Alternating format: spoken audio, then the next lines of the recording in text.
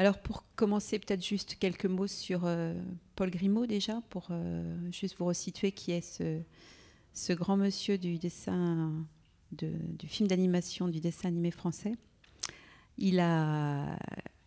C'est un homme qui est né en 1904 et il a tout de suite été très très vite passionné par le cinéma et par le dessin. Il a commencé donc à dessiner dans un studio pour des publicités. Et puis en fait, assez vite, il a essayé d'imaginer des histoires dessinées. Et il a rencontré Jacques Prévert, en faisant du théâtre avec lui. Ils sont devenus très proches assez vite. Et Paul Grimaud a rencontré un autre homme très important dans sa vie qui s'appelle André Sarru, avec qui il a monté un studio d'animation à Paris, et qui était le plus gros studio d'animation en France, et même à un moment donné en Europe, dans les années 40-50, enfin 50 disons. Et donc Grimaud, il a fait un premier dessin animé en 1943. Alors en fait, il a une toute petite filmographie. Et je vous parlais de cette histoire particulière du film Le Roi et l'Oiseau que vous venez de voir, puisqu'effectivement, il s'agit d'un film qui a été créé en 2 temps. Assez vite, après la Seconde Guerre mondiale, Grimaud et Prévert ont monté un projet ensemble de dessin animé. Ils ont réalisé un court-métrage qui s'appelait Le Petit Soldat, qui était l'adaptation d'un conte d'Andersen.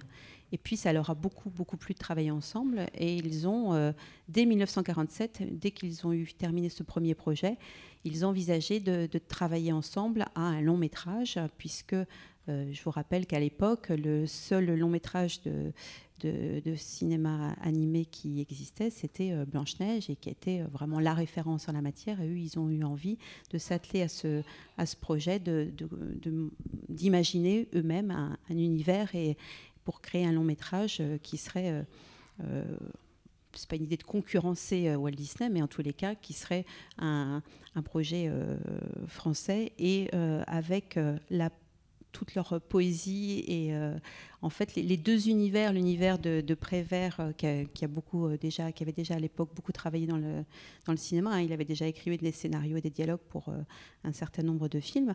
On voit effectivement comment dans ce film Le Roi et l'Oiseau, les 2 univers se sont tout à fait bien rencontrés et bien adaptés.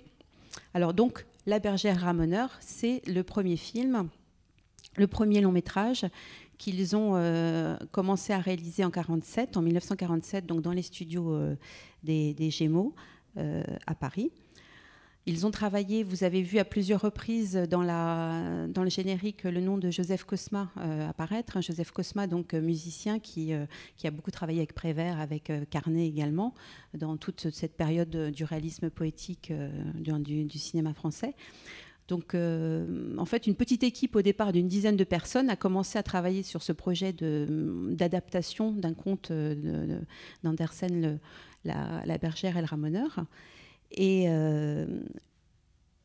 Prévert, tout de suite, a senti le potentiel de cette histoire qu'il commençait à construire avec Grimaud, et donc a été très très rigoureux dans l'écriture de ce scénario, en lançant d'abord des idées un peu vagues, et puis petit à petit en les affinant, et en faisant tout un travail d'aller-retour avec Grimaud, le dessinateur. Et en fait, leur petite équipe d'une dizaine de personnes s'est assez vite étoffée. Ils sont passés à une 50aine de personnes. Et puis, en fait, au bout d'un peu plus d'une année, ils étaient déjà presque une centaine à travailler. Donc, on est dans les années 48-49. Les studios, donc, bien sûr, sont très enthousiastes autour de ce projet, mais ça fait déjà, donc, on arrive déjà à la 2e année sur ce projet. Donc là, vous voyez André Sarru à droite, et puis Paul Grimaud à gauche, avec au premier plan les petites statuettes là, de la bergère et du ramoneur, qui ont servi un peu de modèle pour les personnages que Grimaud a dessinés. Et le temps passant, 50, 51, effectivement, vous imaginez là, les enjeux financiers menés par un tel travail, enfin, que qu'implique un tel travail. Et André Sarru, qui était directeur des studios, a commencé à trouver que le temps le temps que voulait prendre Grimaud était beaucoup trop long, et lui a reproché son perfectionnisme, et a dit bon, maintenant ça suffit, il faut qu'on accélère et qu'on sorte ce film, La Bergère et le Ramoneur, parce qu'on va se ruiner dans cette affaire. Et Grimaud et Prévert, d'accord tous les deux, ont dit que le film n'était pas terminé, qu'il n'était pas prêt, même s'ils avaient déjà réalisé quasiment une 50aine de minutes. Et donc Sarru les a virés, carrément. Il les a virés du studio et a décidé de terminer avec une partie de l'équipe le film, donc La Bergère et le Ramoneur, celui dont vous venez de voir l'affiche là. De partir en Angleterre pour terminer la réalisation, de s'installer près des studios Technicolor et de sortir le film. Donc les deux auteurs, Grimaud et Prévert, se sont opposés à la sortie du film, et donc ont renié en fait ce film. Il a n'y a que Joseph Cosma, lui, qui a accepté en fait qui a donné, disons, je ne sais pas si on peut dire donner raison à Sarru, mais en tous les cas, il n'a pas rejoint Prévert et Grimaud dans cette lutte contre la sortie du film. Donc le film est sorti en France et en Grande-Bretagne, d'abord en Grande-Bretagne même, en 52-53. Et donc Grimaud a toujours été très très farouchement opposé à cette sortie de film, et à cette forme qu'il avait pour la première fois où il a été montré sur les écrans.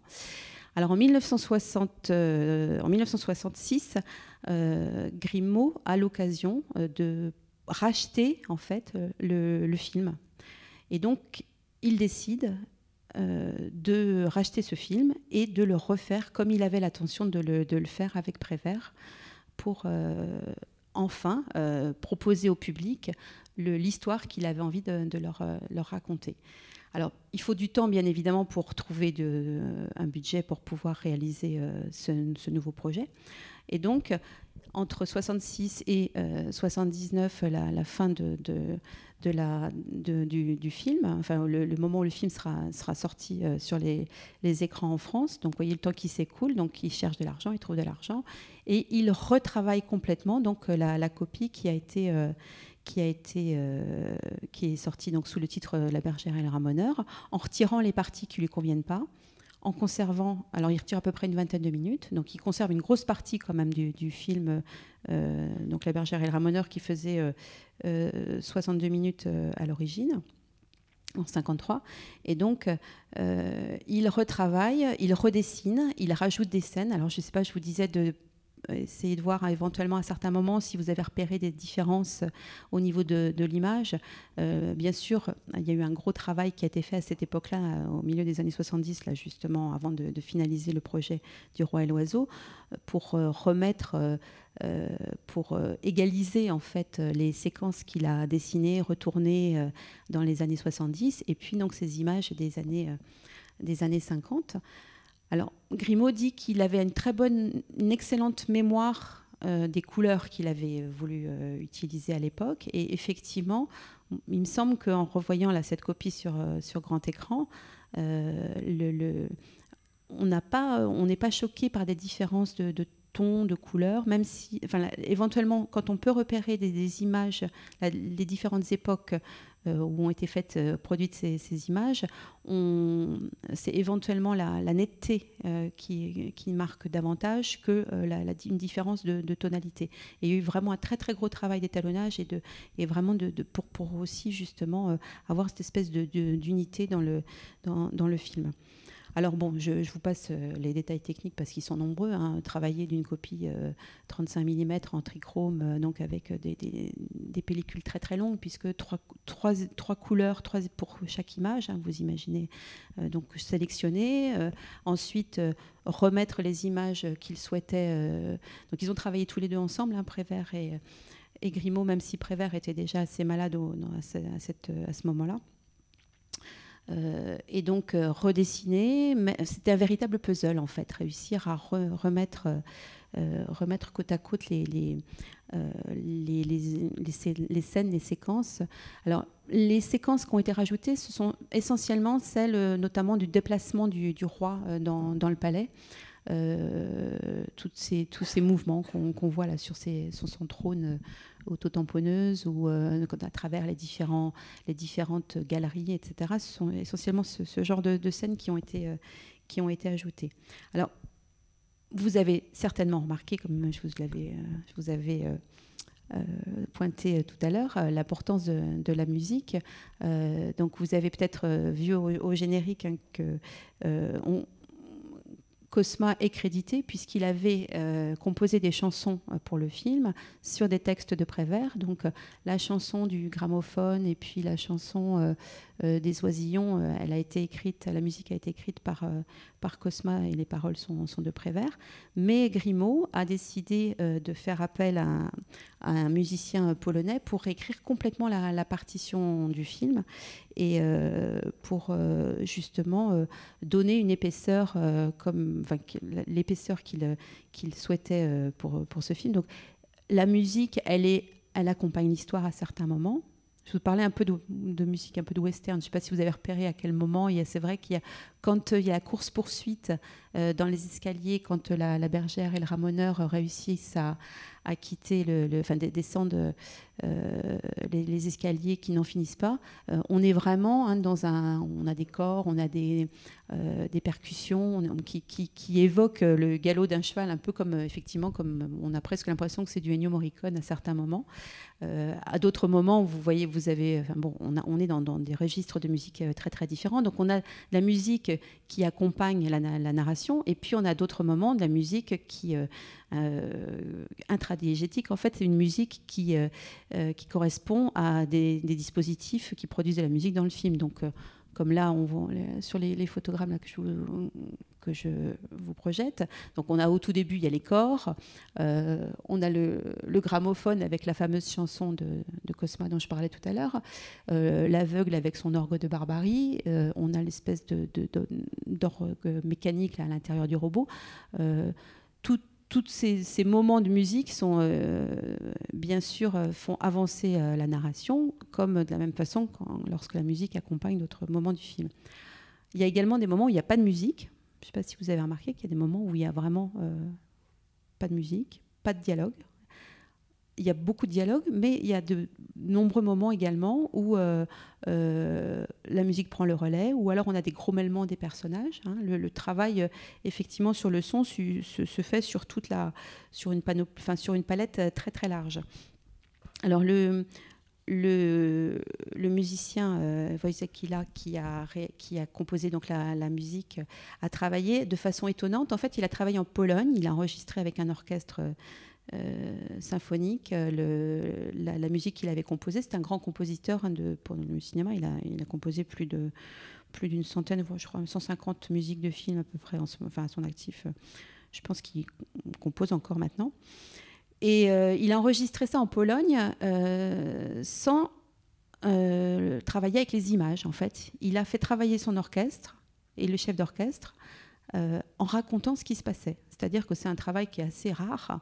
Il y a quelques séquences qui ont été travaillées avec Grimaud, un peu comme en playback. La séquence du petit clown, le petit clown là, qui vient danser. Et puis la séquence de la marche nuptiale. Ça a été travaillé avec Grimaud qui dessinait, qui animait en même temps pour que le compositeur puisse imaginer la musique. Et ensuite, Grimaud a entièrement fait confiance à ce compositeur. Il lui a dit, la musique a été composée, enregistrée sans l'image, et puis après, le montage a travaillé avec la musique que Grimaud a découverte à Paris. Alors les voix, vous avez remarqué peut-être quelques voix pour que les plus anciens ont peut-être reconnu. Je pense notamment à celle du maire du palais, qui est un personnage qui n'existait pas dans La bergère et le ramoneur, mais dans Le Roi et l'Oiseau. Donc la voix du maire, c'est celle de Claude Pieplu. Effectivement, c'est une voix très remarquable. Mais ce n'était pas les mêmes voix pour La bergère et le ramoneur en 53. En 53, c'était Pierre Brasseur qui avait prêté sa voix à l'oiseau. Et Pierre Brasseur qui joue dans Les Enfants du Paradis, qui joue le rôle de Frédéric Lemaître dans les Enfants du Paradis, qui a une espèce de gouaille qui se prête particulièrement bien, qui va très bien avec le personnage de l'oiseau. Là, c'est Jean Martin qui joue, qui prête sa voix à l'oiseau. Jean Martin, peut-être que vous le connaissez, notamment, c'est lui qui joue dans La bataille d'Alger.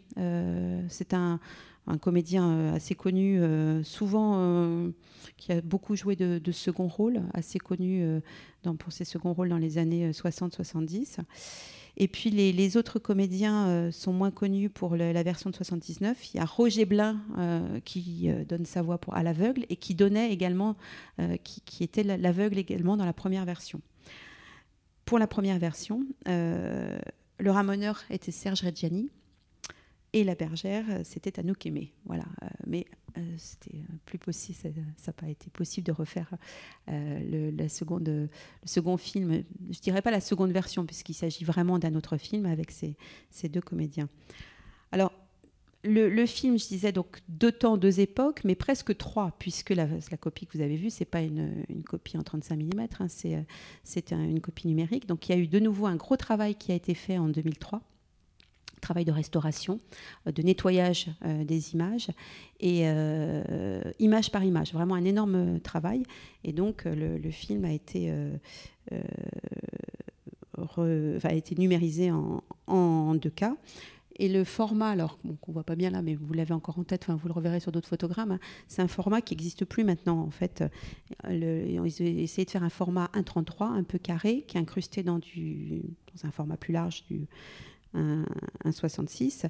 Et en fait, le format d'origine n'existe plus. Donc, c'est pour ça qu'ils ont essayé de trouver un format qui rappelait le format d'origine du premier film, La bergère et le ramoneur. Alors, si on arrive à proprement parler sur le film maintenant, la question du conte, bien évidemment, se pose tout de suite. Est-ce que c'est un conte, puisque l'histoire, le film est tiré du conte d'Andersen, La bergère et le ramoneur, mais peut-être que vous avez repéré, si vous avez quelques souvenirs de ce conte, que le conte en lui-même, il est contenu dans un relativement petit passage du film par rapport à sa totalité. Il est contenu, en fait, au moment où on voit apparaître les 2 personnages de la bergère et du ramoneur dans les tableaux. Et puis, dans l'histoire d'Andersen, ce sont 2 statuettes de porcelaine, ce ne sont pas des peintures. Et puis, en fait, le conte d'Andersen, ils s'échappent et ils finissent par revenir dans leur pièce, dans leur maison, parce que le vaste monde leur fait peur. Grimaud, lui, a choisi d'ouvrir vers la liberté, puisque vous voyez que c'est un des thèmes qui est abordé largement et développé dans le film, ce désir de liberté pour s'échapper de cette société dominée par le roi Charles. Alors, un conte, parce que aussi, malgré tout, on trouve des éléments, des motifs récurrents du conte. Là, juste cette image sur l'horloge, il est les 12 coups de minuit, il est dit que nous nous marierons aux 12 coups de minuit. Donc comme ça, il y a des petits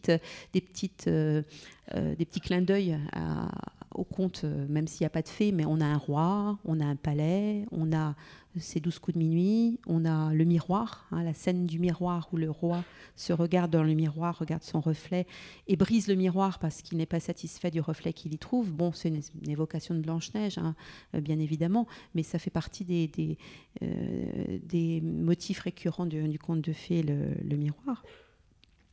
Et dans ce qui évoque également le conte de fées, c'est le tout début du film. Je ne sais pas si vous vous souvenez du tout début du film.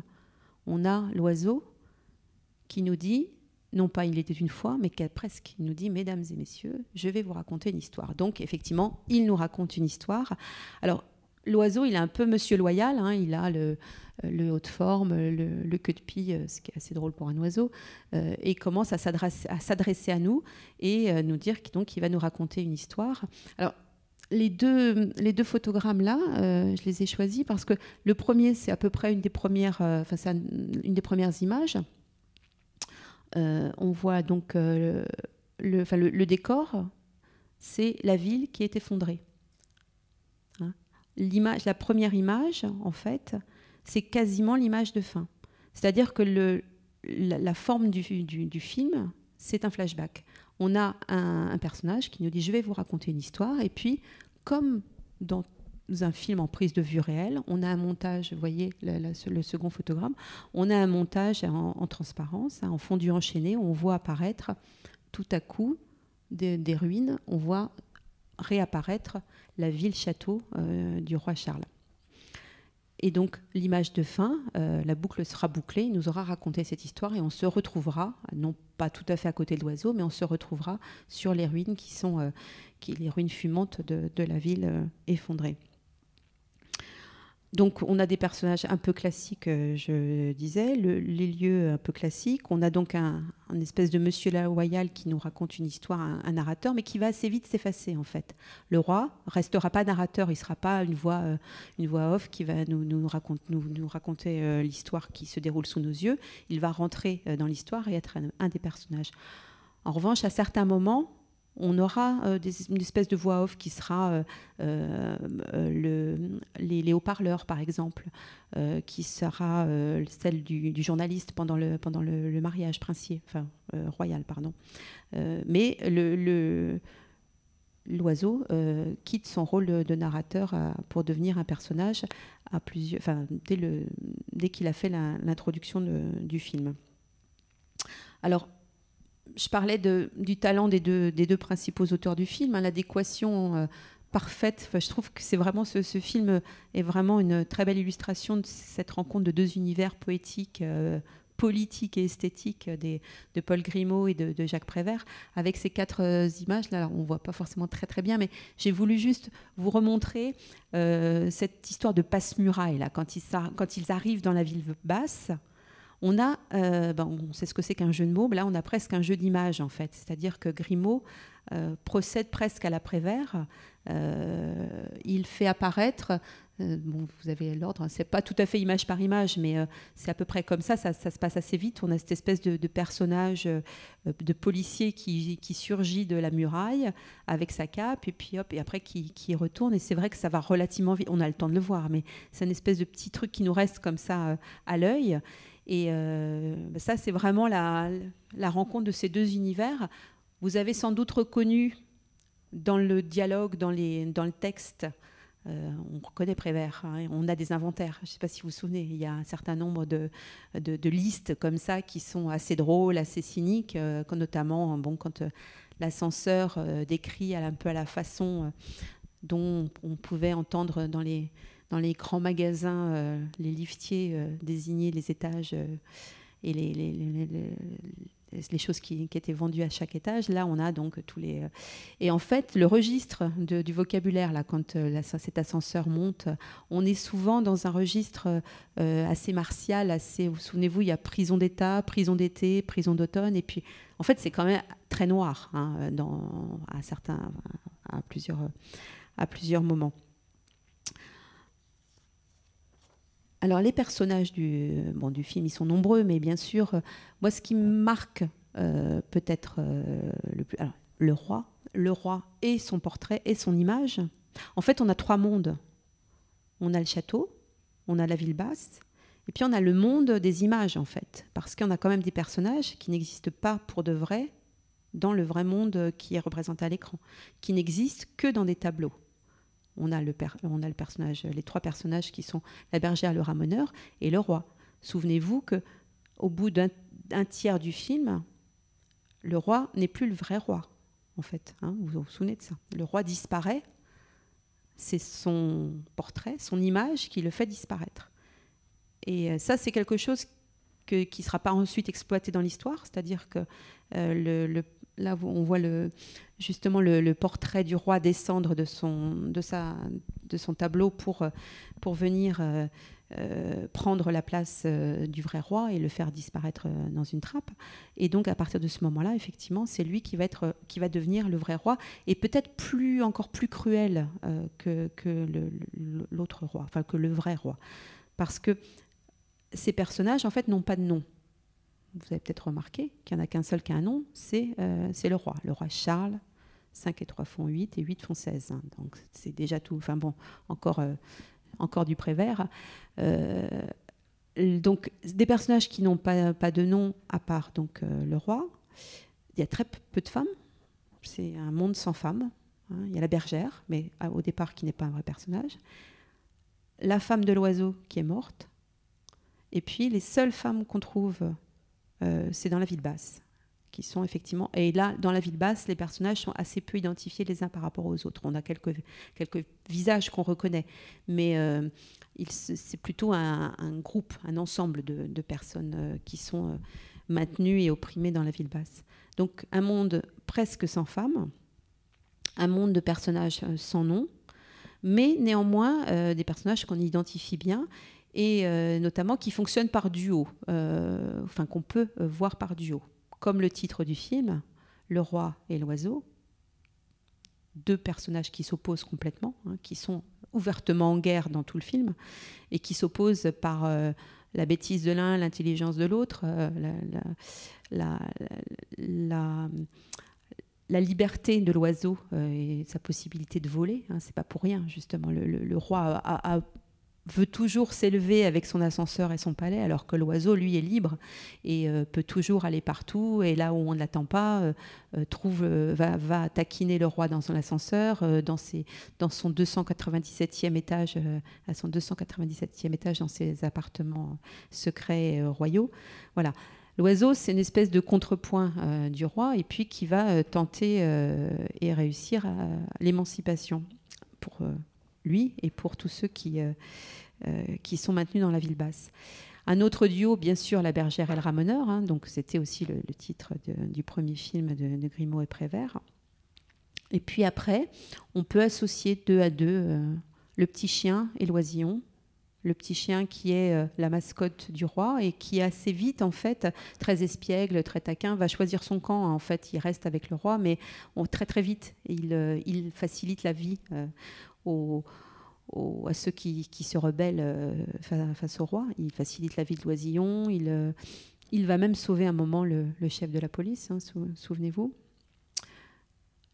L'oiseau, donc très protecteur, il est veuf, il s'occupe de ses enfants, il les berce, il leur chante des histoires. Et la bergère et le ramoneur, alors c'est un peu étonnant quand on regarde cette image, parce que c'est vrai que l'échelle, on le voit un peu moins grand que ça normalement, enfin pas normalement, on l'imagine un peu moins grand que ça. C'est un toucan, hein, il le dit, il dit je parle toucan, enfin bon, on voit bien au niveau des essais de dessin qu'avait fait Grimaud qu'il a choisi de l'approcher de ce qui ressemble à un toucan. Et effectivement, quand il vient proposer son aide à la bergère et le ramoneur et qui s'approche d'eux, il les prend littéralement sous son aile, on voit justement ce volume, cette puissance qu'il représente, et qui évoque la scène où on le voit à plusieurs reprises dans son nid avec ses oisillons dont il prend soin tout en tentant de les émanciper et de les amener vers la liberté.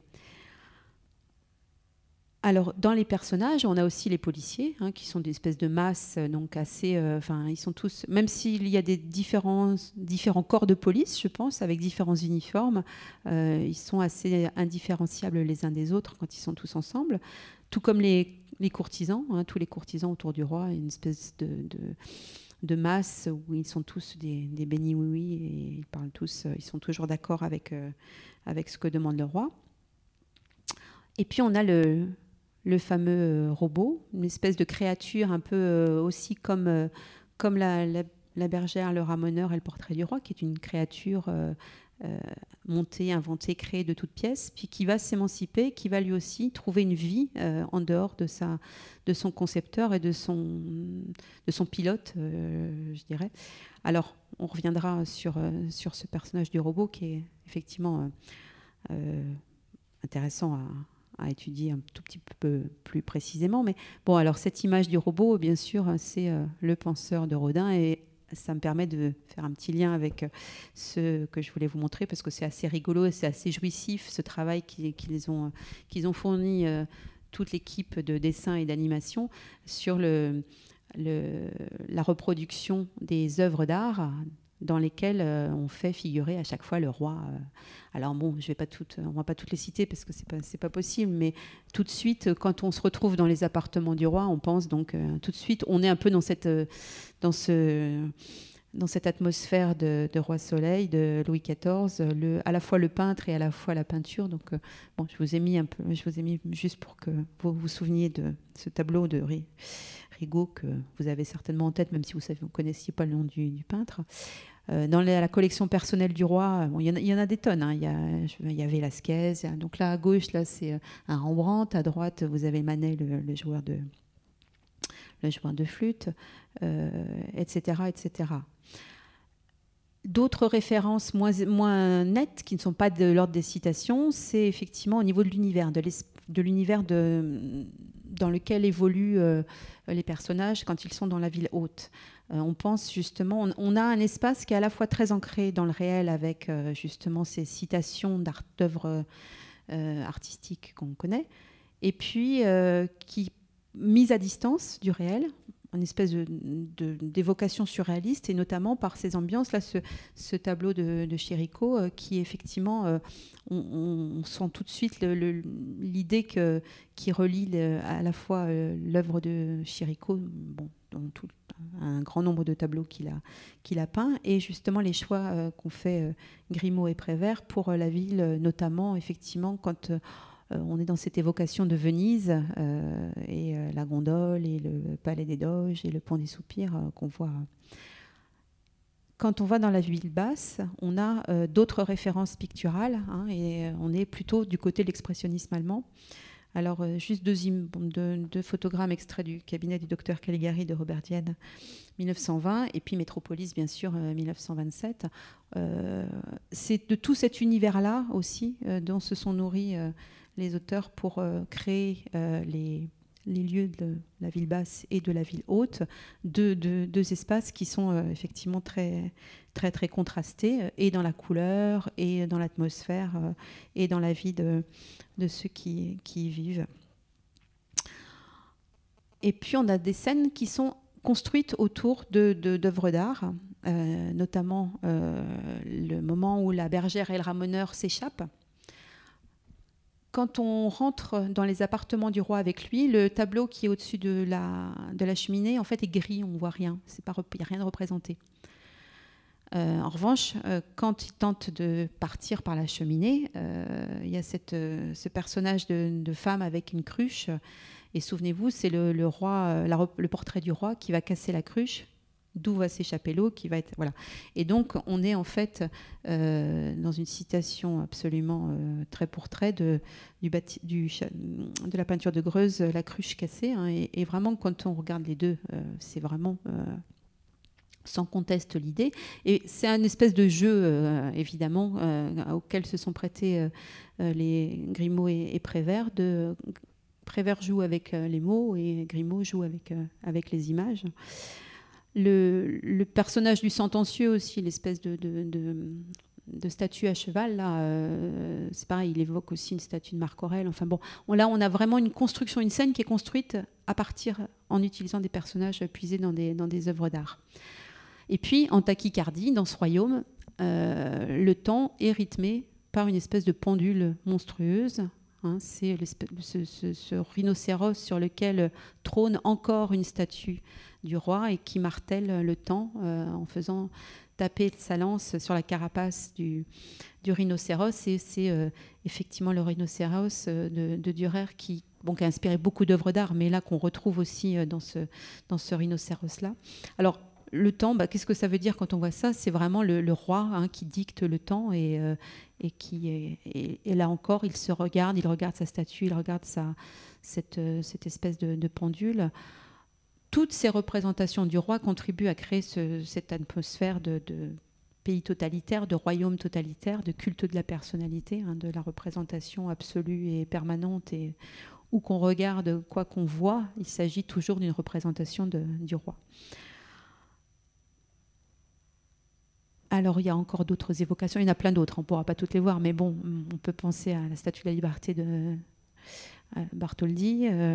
Et puis, moi, j'avais pensé... Je me disais qu'il y avait quelque chose avec cette petite bergère et sa tête, son petit visage et tout rond, tout. Et effectivement, je me disais, ça me fait vraiment penser à l'Atalante. Et je me disais, oh, c'est peut-être un peu tiré par les cheveux. Alors, c'est peut-être un peu tiré par les cheveux, mais la Juliette de l'Atalante, eh bien, en cherchant un peu, je me suis aperçue que Paul Grimaud avait joué dans l'Atalante, avec, dans le film de Vigo, et que peut-être je ne me trompais pas complètement, qu'il y avait bien une inspiration. Alors, c'est toujours ça, de toute façon, c'est pas que Grimaud. Hein. Tous les artistes s'inspirent d'autres artistes et puis vont puiser à droite à gauche des images. Et d'ailleurs, Grimaud revendiquait très très fort cette idée de créer des personnages en s'inspirant de vrais personnages. Comme je le disais tout à l'heure, l'oiseau, donc il avait confié dans La Bergère et le Ramoneur la voix de l'oiseau à Pierre Brasseur. Là, on peut penser effectivement que ce lien entre le personnage de Juliette, joué par Dita Parlo dans La Talente de Jean Vigo, a effectivement inspiré son dessin de La Bergère en mariée. Bien évidemment, le robot, je pense que vous avez dû y penser à ce personnage de King Kong, encore plus nettement quand l'oiseau prend les manettes et commence à se frapper la poitrine. Mais King Kong, je vous rappelle, 1933, c'est un film qui s'écrit contre le totalitarisme qui est en train de monter, le nazisme en Allemagne et les totalitarismes qui sont en train de monter en Europe. C'est vraiment cette idée qui a présidé à l'écriture du film de King Kong. N'oublions pas donc que La Bergère et le Ramoneur, le premier film, est écrit juste au sortir de la guerre. Et dans Le Roi et l'Oiseau et dans La Bergère et le Ramoneur, les références à la Seconde Guerre mondiale sont évidentes. On va y revenir un petit peu plus tard. Mais il y a vraiment cette idée de se débarrasser du totalitarisme, de toute l'oppression d'un peuple soumis et emprisonné, soumis au travail forcé. On le voit avec le roi et avec l'oiseau, et le ramoneur. Voilà, donc effectivement, cette référence à King Kong, elle est doublement logique, je dirais, et dans l'idée de King Kong et dans le projet politique que nourrissaient Prévert et Grimaud, qui ne s'en sont jamais cachés d'ailleurs. L'image, l'espèce de table rase que fait le robot du passé faisant table rase, je pense que peut-être qu'il y avait un peu cette idée-là derrière leur scénario. Et puis une autre inspiration, c'est les films pour lesquels Prévert a travaillé avec Marcel Carné, notamment je pense aux Portes de la Nuit. Je ne sais pas si vous connaissez ce film, dont une grande partie se déroule sous le métro de Barbès. Et moi j'ai pensé à ça parce que c'est vrai que les images, d'abord, c'était vraiment l'univers, c'est le Paris Prévert du réalisme poétique, c'est vraiment cette grande période. Et le métro... le métro aérien avec justement toutes ces prises de vue qui sont elles m'évoquent vraiment, et elles évoquent, je pense, d'une façon générale, la ville basse, qui est vraiment, dont le plafond est très bas. On va parler un peu on va parler de l'espace un peu après. Le plafond bas et qui est un peu justement évoqué dans Les Portes de la Nuit alors c'est pas forcément la meilleure photo, mais justement la ligne de métro aérien. Et puis dans cette photo-là, il y a aussi une scène qui est assez connue, un chanteur de rue qui a un accordéon et qui chante la fameuse chanson « Les enfants qui s'aiment » dans la nuit, etc. C'est un peu l'histoire de La Bergère et du Ramoneur. Enfin voilà, musique de Joseph Cosma. Voilà, c'est tout un petit monde, c'est toute une période aussi qui effectivement produit de façon assez prolifique dans les années à la fin des années 40 et 50. Alors dans les personnages aussi, il y a une espèce de petit gimmick là, du petit oiseau dans sa cage, l'oisillon. Alors il a 4 oisillons, l'oiseau, souvenez-vous, il a 4 enfants, et dont un à la tête jaune, plus facilement reconnaissable. Les autres tous les trois autres sont oranges et lui a la tête jaune. Et puis lui, c'est l'étourdi de service qui se retrouve à 4 reprises dans le film emprisonné dans la cage. Ça commence quasiment avec... le film commence aussitôt après l'introduction de l'oiseau. Le film nous montre l'oisillon emprisonné, et puis c'est là qu'on découvre une des passions du roi, qui est la chasse, à laquelle il s'adonne sans grand succès à cause de son strabisme. Et puis donc 2 autres reprises dans le film, l'oisillon se fait attraper. Il est une fois délivré par le ramoneur, une fois par le petit chien. Enfin non, il se délivre seul, mais vous souvenez-vous, c'est le petit chien qui le secourt, ce qui fait dire que le chiot du roi, le petit chien, un peu comme le robot, sont des personnages qui vont changer de bord, qui vont s'émanciper. Et en fait, le film se termine sur la dernière scène de ce petit oiseau qui, pour la 4e fois en 1h30, s'est fait attraper dans une cage. Et définitivement, ce piège va disparaître. C'est une espèce d'ouverture vers le film un peu plus positive, disons.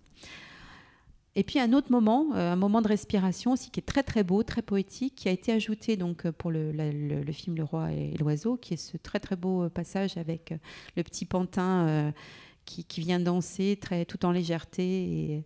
Alors, ce petit pantin, il est le personnage d'un autre film de Paul Grimaud qui s'appelle La Table Tournante, un film de 1988 qui a été tourné par Jacques Demy, ami de Paul Grimaud. Et en fait, Demy a proposé, tous les deux, ils ont eu ce projet de mettre en scène Grimaud dans son atelier. Le petit personnage vient le voir et il lui demande de raconter ce qu'il fait. Et donc, c'est un film en images prises de vue réelle et avec des personnages animés. Et dans ce film, Grimaud raconte son travail et montre les précédents courts-métrages qu'il a dessinés. Donc c'est un très joli film qu'on peut trouver, il me semble qu'il est dans un des coffrets DVD du Roi et l'Oiseau, quand il a été ressorti, parce qu'il y a un coffret DVD qui est sorti au moment de la numérisation du film. Et d'ailleurs, souvenez-vous comment se clôt... il arrête de danser, mais il y a cette espèce de personnage, donc on ne peut être que dans les années 70, parce qu'il évoque quand même assez vivement Pinochet, ce personnage qui vient rappeler l'ordre et la justice qu'il faut absolument... C'est quand même pas très difficile à retrouver une petite bergère, comme le dit ce personnage. Donc c'est une espèce d'entracte un petit peu léger, mais qui est quand même un peu plombé par ce personnage qui apparaît pour venir cesser tout ce cirque. Alors la question de l'espace dans le film, l'espace, c'est un des biais par lequel on peut réfléchir au Roi et l'Oiseau. Dans le scénario, Prévert avait écrit, alors je vais vous le lire parce que je trouve que c'est toujours très amusant. Dans une première approche, quand il imaginait le château, il avait imaginé une invraisemblable tour de Babel dans un style abominablement disparate et d'un luxe éclaboussant. Le style qu'on pourrait appeler style néo-Sacré-Cœur, building kiosque à musique, cathédrale de Chartres, Sainte-Sophie du Fayel, Grand Palais, galerie des machines, tour de Pise et Trocadéro réunis. Voilà. Donc, je pense qu'il est relativement bien arrivé à figurer ce genre d'espace. Il y a eu bien évidemment de multiples croquis pour réussir à imaginer et concrétiser ce lieu. Et ça, c'est en fait le croquis terminal, final, sur lequel Grimaud et Prévert s'étaient mis d'accord pour figurer donc le palais-ville en fait du roi Charles. Alors un espace, vous avez remarqué, on est vraiment dans un espace vertical figuré et répété dans toute la première partie du film. Quand on est dans la ville haute, dans le palais, on ne cesse de voir toujours cette montée et puis c'est des mouvements verticaux qui appuient la volonté de domination du roi. Le pouvoir du roi, il est représenté par l'architecture. Enfin, je pense que ce serait vraiment si des architectes vous laissent pencher sur la question, il y a vraiment une grande richesse dans tous les dessins qui sont proposés. On a des couleurs aussi, je vous ai parlé des couleurs tout à l'heure. On a une gamme très pastel, des bleus très délicats avec les cieux. On a des camailleux de brun, mais toujours très, très doux et toujours assez clair. Ce qui est intéressant aussi par rapport à la ville, c'est qu'elle n'est ancrée en fait sur rien quasiment, sur très peu de choses. Il n'y a que la ville, il n'y a quasiment pas d'horizon. Enfin ici, il y a un horizon vide. Quand la bergère et le ramoneur réussissent à sortir de la cheminée et que c'est la nuit, on distingue un peu de lumière dans le lointain. Je ne sais pas si vous vous souvenez de ça. Mais après, il n'y a pas de hors-champ, en fait. C'est-à-dire qu'il n'y a rien au-delà de cette ville. Ce qui existe ailleurs que là, ça va être dans les profondeurs. Donc là, un tout petit bout en gros plan, enfin en plus gros plan, disons plan moyen de la ville-château. Et cette verticalité qui est vraiment appuyée par les angles de prise de vue. On a beaucoup de plongées, comme là. Alors, il y en a plusieurs. Hein. Le point gris qu'on voit au centre, c'est l'ascenseur qui monte et qui surgit. Donc là, on est quasiment en plongée intégrale. Et puis, des contre-plongées. Alors, ça, c'est pas une vue du film, c'est le visuel de l'affiche. Hein. Bon, le décor de fond, on le voit au tout début du film, vraiment une contre-plongée magistrale, effectivement, qui fait tout de suite ressentir l'imposant château du roi. Et en revanche, les personnages, on voit en fait les personnages principaux, le roi, la bergère, et le ramoneur et l'oiseau, qui sont ajoutés. Ça a été ajouté justement pour l'affiche du film. Mais vous voyez, souvent, parfois les affiches, on prenne juste une photo du film, ou parfois elles sont reconstruites, recomposées pour. Mais en tous les cas, on voit bien justement cette contre-plongée. Et puis la verticalité, donc, et dans les décors et dans les mouvements. C'est-à-dire que l'ascenseur, souvenez-vous, là, quand on fait cette visite du château étage par étage, avec les numérations, l'inventaire à l'après-vert des différents étages, on voit donc avec ce bruit de l'ascenseur qui monte, et les plans se succèdent, les images se succèdent les unes après les autres, avec des raccords en fait dans le mouvement. Et donc on a toujours l'ascenseur qui monte, qui n'en finit pas de monter, le bruit étant un tout petit peu plus aigu à chaque fois. Hein. Là encore une fois, comment le son vient appuyer ou renforcer l'image. Et là, par exemple, sur cette image-là, vous voyez bien comment on n'est vraiment que dans des verticales. Hein. C'est-à-dire qu'on a l'ascenseur et puis on a une espèce d'amorce sur le côté gauche. On a vraiment on ne voit pas la fenêtre en entier, elle est coupée justement. Et ça, c'est un jeu d'échelle qui est très très présent dans ce film, ce jeu d'échelle entre justement la grandeur des bâtiments ou la grandeur, par exemple, du robot. Elle est symbolisée par la juxtaposition du robot si grand et donc la puissance du propriétaire du robot, le roi, et les tout petits personnages qu'on voit à ses côtés. Hein, souvenez-vous. Le film travaille vraiment comme un film en image réelle, en fait. Hein. L'échelle des plans, elle joue de la même façon. Elle est effectivement pour le robot, pour montrer combien il est grand. Je vous disais, donc il y a deux solutions, mais c'est la même chose pour le château. Soit on le montre en entier avec des personnages à ses pieds qui sont tout petits, soit on ne montre qu'une partie.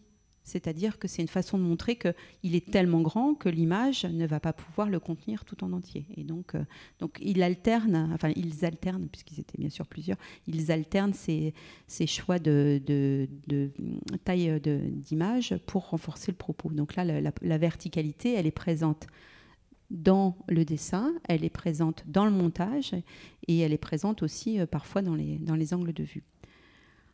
Et puis, en opposition à cette ville haute, donc la ville basse, alors avec une gamme chromatique beaucoup plus sombre, on est dans les bruns, les ocres, d'où vont se détacher de façon très éclatante le plumage de l'oiseau et la jeunesse, les chevelures qui sont répétées par le dialogue, la chevelure. Ils sont blonds, ils ont les yeux bleus, c'est-à-dire que le cinéma, c'est un art extraordinaire parce que ça met en éveil tous nos sens.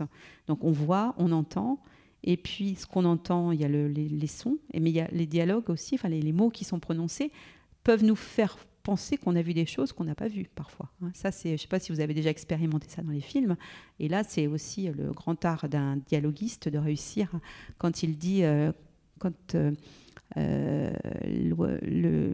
l'aveugle dit ah oui, ils sont beaux, ils sont blonds. C'est vrai que ça. La blondeur de la bergère, elle n'est pas évidente, je trouve, mais il n'empêche qu'on retient quand même, on veut croire ce qui nous est dit. Alors, ces personnages donc, de la ville basse, petits, rabougris, ratatinés, vieux, ils n'ont pas l'air en très bonne santé, et dans un décor justement un peu... assez... souvenez-vous, les maisons sont abîmées, et on a donc une espèce d'horizontalité dans cette ville, au niveau de l'espace, justement par rapport à ce dont, en opposition totale avec le château. Et je pense à cette image, justement, quand je parlais tout à l'heure des portes de la nuit de Carnet. Vous voyez, en fait, le plafond, enfin, le plafond de cet espace, vous voyez, il y a l'image, elle est coupée en deux, en fait. C'est-à-dire que l'espace dans lequel peuvent se mouvoir les personnages, là, dans cet endroit-là, en tous les cas, il ne représente que la moitié de l'écran. Donc on est vraiment sur des personnages qui font... Enfin, l'oppression, elle est redite. L'oppression de ces personnages qui vivent dans la ville basse, elle est dite par les couleurs et elle est redite par l'image, par l'espace qui est pris. Et puis on aperçoit au loin, d'ailleurs, les pieds du robot. Alors... ils sont, je parlais de l'espace où les gens sont contraints, sont obligés de travailler, sont maintenus en esclavage. Il y a une espèce d'idée un peu d'esclavage qui fait penser à quand il ouvre une trappe, on voit les personnages, les hommes qui sont en train de tourner la roue. Ça fait bon. On peut aussi penser, bien sûr, au film Les temps modernes de Chaplin. On pense à Métropolis, j'en ai parlé, mais bien sûr, les temps modernes, je vous ai pas remis. Je pense que tout de suite, l'image, elle vient, quoi, à l'évidence. Juste cet arrêt sur la carte d'identité de travailleurs volontaires, le sarcasme de volontaire, il est évident. Et souvenez-vous, je vous disais que les personnages n'ont pas de nom à part le roi. On le voit très nettement sur ce plan qui est assez long. Je ne sais pas si vous vous souvenez, il reste à l'écran quand même un certain temps pour nous laisser le temps de voir qu'ils n'ont pas de nom, et la seule chose qui est écrite, c'est leur profession. Donc il y en a un qui est ramoneur et l'autre qui est oiseau. Donc c'est aussi, je ne sais pas trop ce que ça peut être comme profession oiseau, mais c'est aussi un petit clin d'œil de Prévert. Donc cette évocation évidente à la Seconde Guerre mondiale, on la retrouve également donc dans le quand le roi dit mais ils vont travailler, ça les rend le travail rend libre, cette devise tristement célèbre. On pense aussi au Mirador des camps, quand le robot qui va faire la chasse aux fugitifs va braquer un halo. Vous vous souvenez de ça? Ça fait penser aux prisons, mais aussi aux images qu'on peut avoir en tête des miradors d'où on éclairait ceux et celles qui tentaient de s'évader. Voilà. Donc de cette ville basse où la population est maintenue captive et esclave, il y a un autre motif également de l'horizontalité. Et donc il se déplace contraint par l'espace à l'horizontale. C'est renforcé par les statues du roi. Vous vous souvenez, tout ce balai là sur les tapis roulants, c'est-à-dire que pendant tout le temps où on est dans la ville haute, on n'a que des mouvements d'ascenseur et d'escalier. Et quand on arrive dans la ville basse, on a beaucoup de mouvements horizontaux, un peu comme s'ils rampaient. Et c'est répété par les lions aussi, dans l'arène, où les lions qui tournent en rond et qui sont captifs. Et je suis en train de penser à quelque chose. Je vais faire un tout petit... Il y a quelque chose que je voulais vous dire sur les personnages que j'ai oublié de vous dire. C'est que les personnages, ils ne sont pas manichéens, en fait, chez Grimaud. C'est-à-dire que le roi, qui n'est pas du tout sympathique, je parle du vrai roi, avant sa représentation. Le moment où il regarde son portrait et qu'il est... Vous savez, quand il se regarde dans le miroir, là, qu'il est assez triste de constater combien il louche, qu'il casse le miroir, on ressent presque une espèce de pitié un peu pour lui. qui après va s'arrêter assez vite, puisque ce sera de toute façon son portrait qui va prendre le relais, et donc pour lui, on n'aura plus de sympathie ou d'empathie. L'oiseau, de la même façon que le roi, il n'est pas complètement toujours très sympathique. Il a un côté quand même très démagogue. Et notamment quand il se retrouve, c'est pour ça que je pense à ce moment-là, à ça, je vous parlais des lions à l'instant, quand il se retrouve dans la cage aux lions, souvenez-vous comment il va réussir à conduire les lions à se rebeller. C'est en leur faisant miroiter les agneaux de la bergère. Hein. Donc il a une espèce de verve où il réussit à les captiver et à les entraîner pour eux.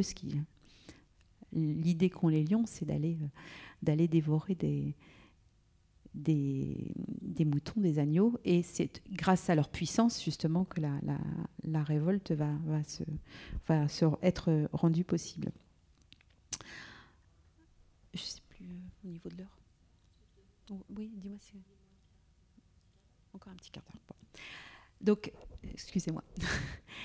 Sur cette histoire donc, de personnages qui ne sont pas manichéens, il y a aussi le personnage du poète que j'ai oublié de... Pardon, pas du poète, du musicien que j'ai oublié de... Je voulais vous en parler un tout petit peu plus.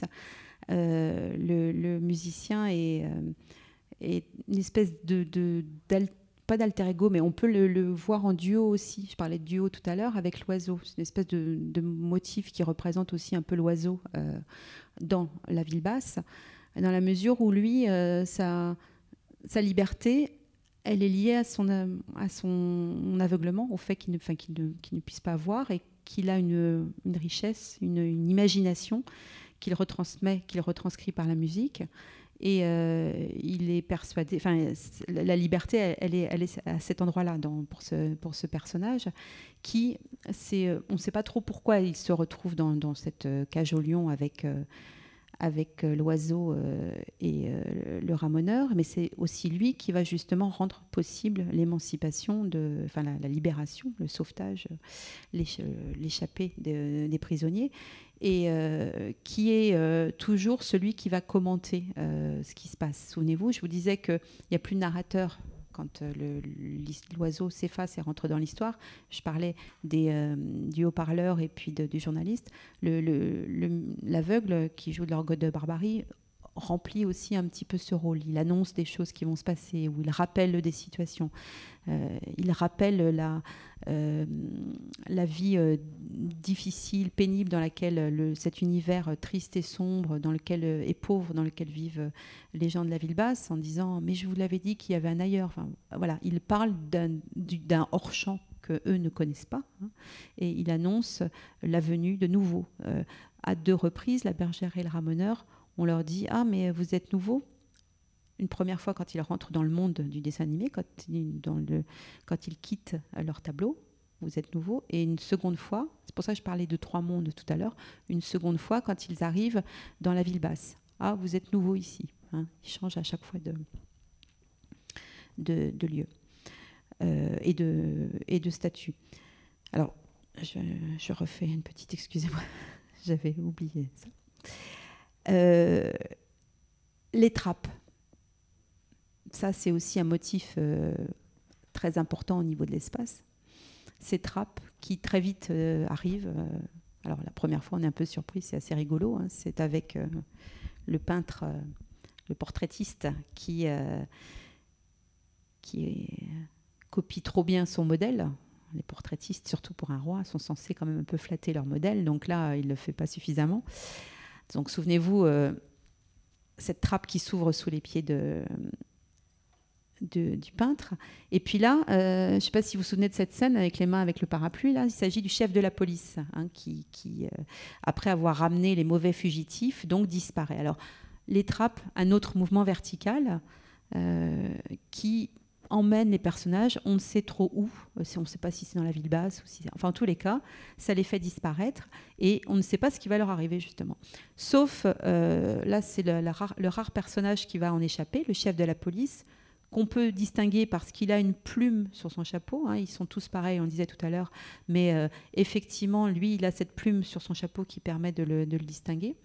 Donc, en fait, il va rééchapper de cette première trappe qui va s'ouvrir sous ses pieds avec ce jeu très, très amusant, parce que puisque c'est un gag récurrent, nous, on sait qu'il va y avoir une trappe, donc on attend, et puis là, vous voyez l'intelligence de l'écriture du scénario où il s'amuse avec le spectateur et ce jeu de ballet là où il essaye d'échapper à la trappe. Alors, juste en faisant cette capture d'écran, je me suis aperçue que tout en haut, je ne sais pas si vous voyez, il y a des noms décrits. Et il y a Saru, Orance. En fait, ils avaient, alors je ne sais pas qui a fait ça, si c'est quel dessinateur a fait ça, une espèce d'hommage à une partie des gens qui ont réalisé le film. C'est comme sur un fronton et donc il y a tout un tas de noms des personnages qui ont participé à ce film. Donc là, la bergère et le ramoneur, puisque ça c'est une image. Puisqu'il y a Saru, il n'y a pas de doute, c'est forcément la bergère et le ramoneur, parce qu'ils étaient vraiment fâchés à mort, Prévert et Saru. Enfin, surtout Prévert d'ailleurs. Ce que ça me permet de vous dire qu'effectivement, bon, je l'ai déjà un peu dit tout à l'heure, mais c'est un énorme travail. C'est-à-dire que quand Grimaud dessine, invente un personnage, par exemple le pantin, le petit pantin là, il va demander après à quelqu'un de l'animer. C'est pas lui qui l'anime. Et chaque animateur a une spécialité. Il y en a qui sont meilleurs pour les animaux, il y en a d'autres qui sont meilleurs pour certains types de personnages, etc. Donc, il crée quand on dit c'est Grimaud qui a dessiné, donc il a effectivement dessiné, il a créé les personnages, il a créé des décors avec d'autres.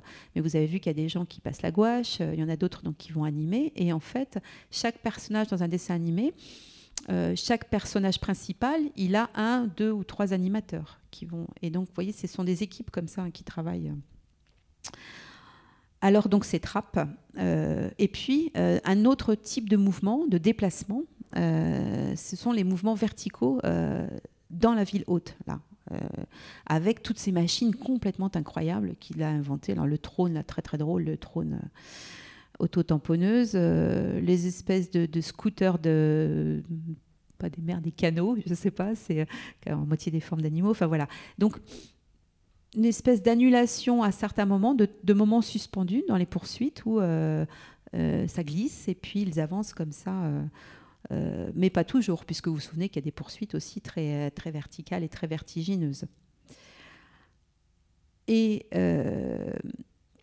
le son, l'espace, il est aussi, de façon peut-être étonnante, parce qu'on n'y pense pas forcément, il est aussi marqué par ces haut-parleurs, qui est une espèce d'omniprésence, en fait, malgré les cieux qu'on voit et malgré la clarté et malgré l'air qui entoure ce château, cette ville-château. L'omniprésence de ces haut-parleurs, en fait, aussi a une tendance à restreindre l'espace, à enfermer les personnages, enfin les personnes qui sont... puisque, en fait, il y a une espèce de surveillance permanente, et là encore, on redit des choses du totalitarisme et duquel les personnages de l'oiseau et la bergère et du ramoneur veulent s'échapper. Donc ces haut-parleurs reviennent à 5 reprises en fait dans le film. Donc disent le petit, la bergère et le ramoneur de rien du tout, etc. Et puis la dernière occurrence de ces haut-parleurs, c'est au moment du mariage du roi, où le journaliste commente et fait acclamer le roi par la foule, et cette acclamation est retransmise dans la ville par les haut-parleurs. Alors, juste par rapport je vous parlais d'un flashback également. Oui, le film est construit en flashback. Et après, ce qui est intéressant de voir, c'est que de façon, au niveau du temps, ça se déroule à peu près sur 3 jours, 2 ou 3 jours. Je ne sais pas si vous avez fait attention à ça. On a une première nuit avec la bergère et le ramoneur qui vont, quand ils s'échappent. Et puis tout de suite, ils découvrent le soleil, vous vous souvenez ? Et donc là, il y a une espèce une journée en accéléré, donc c'est un jour un peu factice. Là déjà, la machine commence un peu à s'emballer. Là, on n'est plus dans quelque chose. Enfin, on n'est jamais dans le réalisme est délibérément laissé de côté, mais ça c'est bon. Et puis ensuite, il y a un troisième jour avec une autre nuit qui arrive, et donc le troisième jour sur laquelle se déroule le film. Et donc pendant plus de la moitié du film, jusqu'au moment où le ramoneur et l'oiseau se retrouvent dans la cage au lion, tels des esclaves, des gladiateurs, l'histoire est racontée de façon linéaire. Et à ce moment-là, je ne sais pas si vous vous souvenez, on va avoir un montage alterné, c'est-à-dire que l'oiseau, quand il va prendre la parole auprès des lions pour essayer de les convaincre de s'enfuir et d'ouvrir les portes de la ville basse et de libérer, il leur dit « Mais vous ne savez pas comment c'est arrivé cette histoire de bergère ?» Et là, on voit en parallèle les préparatifs du mariage, puis on retourne dans la fosse aux lions, puis on retourne dans la salle du mariage, etc. On a cette espèce d'aller-retour classique, très classique dans le cinéma. Ça, c'est quelque chose que Grimaud avait vraiment... Il voulait faire du cinéma, du vrai cinéma, avec des images, avec du dessin animé. Et ça, c'est vraiment quelque chose qui lui tenait à cœur. Enfin, son amour du cinéma, du dessin était profond, et du cinéma également. Et c'est notamment quelque chose qu'on va retrouver chez d'autres cinéastes des dessins animés, des hommes qui ont fait, oui, je dis des hommes, ce sont que des hommes, ceux auxquels je pense, qui ont fait des films d'animation, qui se sont vraiment beaucoup inspirés de Grimaud, et notamment du Roi et l'Oiseau, qui reste vraiment un monument de l'histoire du film animé. Donc juste pour terminer, quelques inspirations, enfin quelques personnes qui ont pu être inspirées par Grimaud. Je pense que vous en avez plein en tête. Mais alors, il y a un truc moi qui m'amusait, c'est que moi quand j'ai revu le film, j'ai pensé à je sais pas si vous connaissez cet album de Queen. Ça doit être 1979, c'est l'année où Le Roi et l'Oiseau est sorti, et je me disais ça ressemble vraiment beaucoup. Et j'ai recherché en fait le dessinateur américain qui s'appelle Frank Kelly Freas, qui a dessiné l'album. En fait, il a repris trait pour trait une couverture de comic qu'il avait fait en 1953 pour une nouvelle de science-fiction. Et 1953, c'est l'année où est sorti le film. Enfin, non, c'est un an après la sortie du film en Angleterre.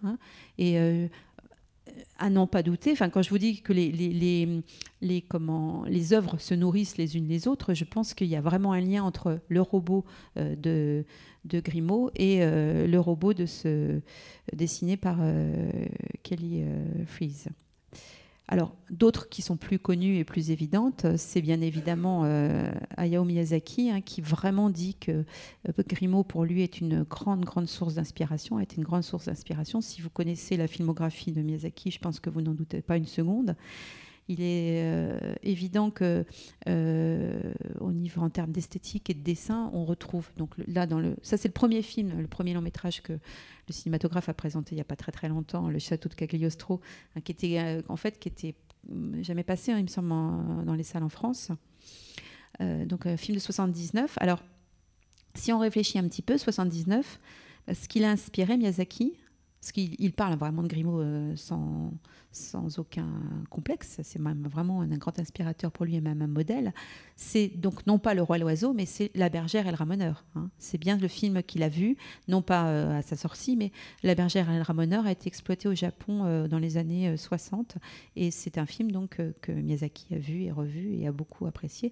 Et donc on trouve effectivement, donc là il y a les châteaux, mais il y a d'autres, les trappes, enfin il y a plein de choses qu'on retrouve dans les films de Miyazaki. La machine volante, je sais pas, je pense il y avait des petits enfants dans la salle là, et je me disais s'ils ont, parce que peut-être que connaissent davantage Miyazaki que Grimaud, et c'est vrai que ça fait vraiment penser à tout un tas de films de Miyazaki, cette passion également pour les objets volants. Et dans Le Château dans le ciel, il y a une espèce de robot qui est effectivement aussi le robot qui garde Laputa, qui ressemble effectivement, enfin qui évoque le robot de Grimaud, robot qui va quand même prendre son autonomie, comme je le disais, avec finalement, il finit par penser pendant tout un moment, c'est l'oiseau qui le commande. Mais souvenez-vous, quand il choisit d'écraser la cage, c'est bien lui qui choisit. L'oiseau est perché sur la tête du robot. Hein. Donc le robot, lui aussi, a échappé à son créateur et a pris son autonomie. Et puis, bien sûr, Takahata aussi, Isao Takahata, revendique une filiation avec Paul Grimaud. Alors, il y avait une très, très belle exposition en 2008 à l'abbaye de Fontevraud autour de, justement, Grimaud, Isao Takahata et Hayao Miyazaki. Takahata, c'est celui qui a fait Le tombeau des Lucioles. Alors, c'est pas tellement en termes d'esthétique, d'image et de dessin, mais c'est plus l'esprit, les thématiques antimilitaristes, tout un tas d'images et d'histoires qu'ils ont envie qu'il met en avant de la même façon qu'il s'agissait de thèmes privilégiés pour Grimaud. Et puis peut-être que ce film vous dit quelque chose, Le Géant de Fer, Brad Bird, c'est effectivement donc 1999. Effectivement, le robot, bon, là encore, on pense au robot de Grimaud. Alors, ce qui est amusant, c'est que l'histoire de ce film, qui est racontée par ce film, se situe dans les années 50. Et on refait un peu un bond en arrière avec le dessin que je vous ai montré tout à l'heure le petit roman de science-fiction qui était publié dans les années, je crois, en 53 aux États-Unis. Et puis, un film qui est, si vous l'avez vu, bien sûr, vous avez pensé au Roi et l'Oiseau. Ou si vous avez vu Le Roi et l'Oiseau, vous pensez à ce film, Le Tableau de Jean-François Laguilloni, qui est vraiment un hommage. Hein, c'est un hommage au Roi et l'Oiseau et qui raconte l'histoire justement de personnages qui s'évadent de leur tableau, avec tout un jeu sur deux mondes également, mais bon, ils traitent ça différemment. Il y a une histoire de pouvoir, de puissance également, bien sûr, mais ils traitent les deux mondes de façon différente. Il y a les personnages qui sont peints, qui sont finis, les tout peints, et les pas finis, ceux qui sont à l'état d'esquisse et de croquis et qui n'ont pas de couleur et qui n'ont pas le droit de citer. Voilà. Donc, bon, vous voyez que c'est un... Alors, on va arrêter là. Si vous avez des remarques ou des questions, n'hésitez pas. Mais c'est vrai qu'on pourrait encore développer pendant un certain temps la richesse de ce film et de ces films, parce qu'effectivement, l'un et l'autre... en tous les cas, le premier a permis l'existence du second et avec une richesse incroyable, et en termes de narration et en termes d'esthétique. Et je pense que selon les spectateurs, c'est évident, comme très souvent pour les bons films, on prend chacun des choses différentes. Bien évidemment, les enfants qui étaient dans la salle n'ont pas absorbé la même chose ou ressenti la même chose que nous, mais il y a quand même des sentiments qu'on a certainement tous partagés dans cette salle à la vision de ce film. Je vous remercie et je ne sais pas si vous avez des remarques ou des questions, des choses à apporter.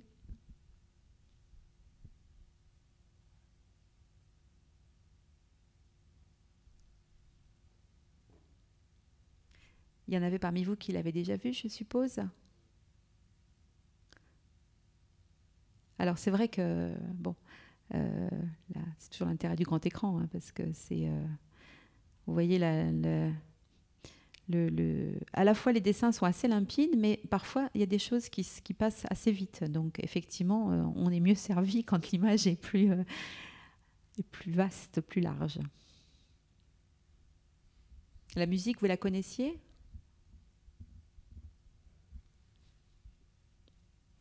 En termes de création de musique de film, c'est assez extraordinaire, hein, ce qui a été fait, comme je vous le disais, le fait de faire jouer un orchestre de 40 musiciens sans qu'ils aient sous les yeux les images pour lesquelles ils jouaient, c'est quand même quelque chose assez fabuleux. Et puis de voir que ça marche aussi bien, surtout. Donc il y avait vraiment une grande confiance entre les deux.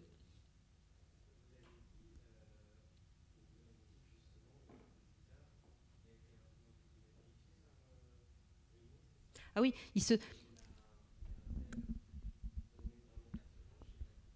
Alors, Grimaud l'a choisi, ils se sont rencontrés, Ils ont longuement. Donc, Grimaud lui a présenté son projet. Je ne sais pas s'il lui a montré La bergère et le ramoneur, parce que bon, vous l'avez compris, j'ai pas trop insisté, mais c'est vraiment quelque chose d'extrêmement douloureux. Enfin, vraiment pour lui.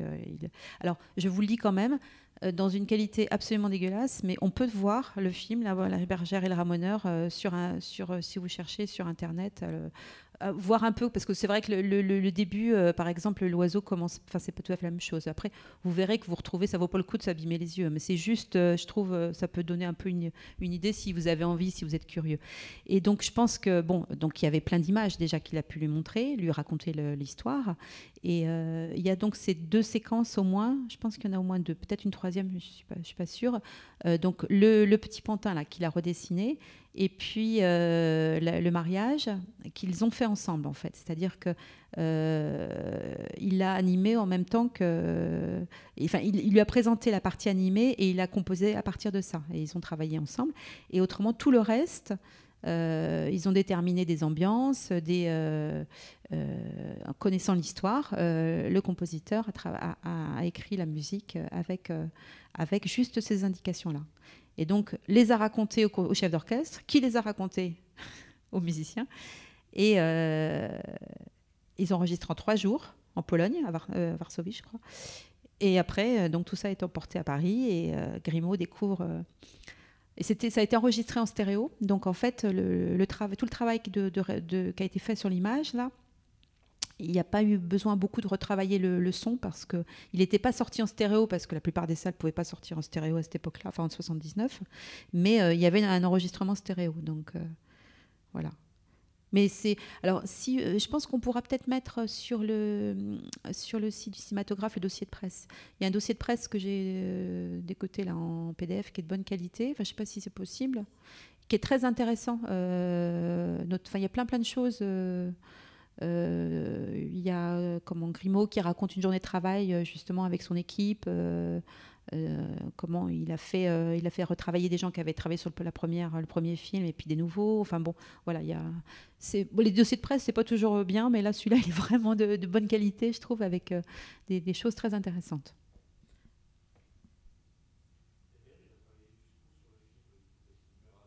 Ouais.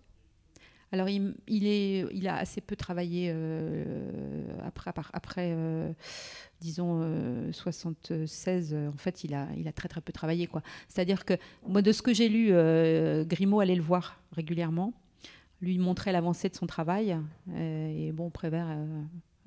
Bon, acquiesçait, mais c'était plus le même travail conjoint comme ils avaient pu le faire. Et à la première du film, Grimaud a insisté pour qu'il y ait un fauteuil à côté de lui qui ne serait pas occupé parce que Prévert venait de mourir, et donc pour que c'était le fauteuil qui voulait qu'il soit réservé pour Prévert. Et bon, vous avez vu en exergue, c'est à Jacques Prévert. Et puis vous avez peut-être vu aussi dans le générique Pierre Prévert, le frère de Jacques, qui donc a participé au casting, au choix des voix. Justement, il me semble que dans le dossier de presse, il raconte ça. C'est intéressant comment ils choisissent les voix aussi, donc du premier film et du second, justement. Il y a Raymond Bussière, ouais. Ouais, ouais, oui, oui. Ah, mais c'est vrai que c'était une équipe, et puis, ouais, ouais. Et en anglais, juste un petit truc parce que ça m'a fait rire quand j'ai regardé en anglais, je me suis dit, je connais cette voix. C'est Peter Ustinov qui fait l'oiseau en anglais. Donc ouais, si vous regardez, c'est non sous-titré, mais enfin bon, c'est pas très gênant. Il me semble que c'est.